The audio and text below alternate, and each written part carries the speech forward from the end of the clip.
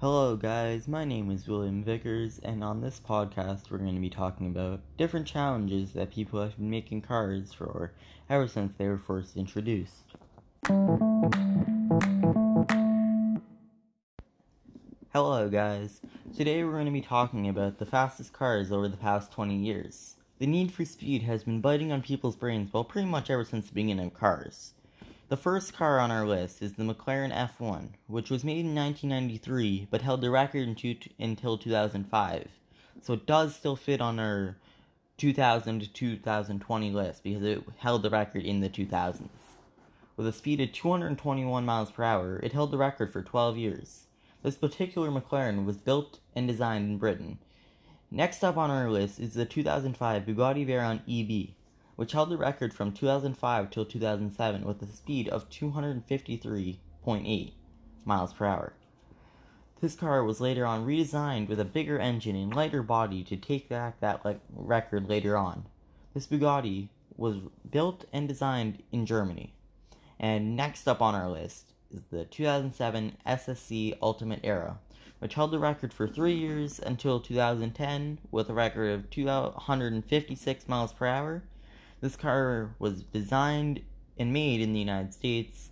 Not too many people have heard of this car, but it's a little rocket. I personally haven't heard of this car. Maybe some of you guys have heard of it. I just personally haven't heard of it. And next up on our list is the 2010 Bugatti Veyron SS, which was redesigned off the Bugatti Veyron EB. New one carried a record of a whopping 267.8 miles per hour. The Bugatti now held the record for 7 years with this car.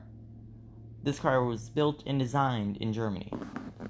Last up on our list is the 2018 Koenigsegg Agera RS, which hunted down the Bugatti's record and slashed it with a massive 277.8 miles per hour. The Koenigsegg was built and designed in Sweden and still holds the record till this day. While there have been cars that have hit higher top speeds, they are not official because either the consumer version was electronically limited to a lower speed or the tires were not able to withstand the heat. Also, this record is required to use a two-way average so the wind can't help you with a higher speed. Which basically means, say you're using a runway, when you go one way, if you hit, say, like a higher top speed going this way, you still have to manage to go back, and then you have to go back down the runway and do another run. And then the average between those two speeds is your final speed, which is what they would use on the record. A car that would have beat the one in 2010 was the Hennessy Venom GT, which hit a speed of 271, but it didn't do it two ways, so it wasn't able to withstand that record. And then in, I think it was 2019, the Bugatti Chiron hit 300 miles per hour, but was unable to get the record because the consumer version was not able to do that because the electronically limited because it physically was not safe for the car to do so with the tires that it had. So those are some pretty interesting facts. Personally, in my opinion, I like the Koenigsegg just because that was kind of like the car that introduced me to top speed, and I've always liked the brand ever since I was like a little kid.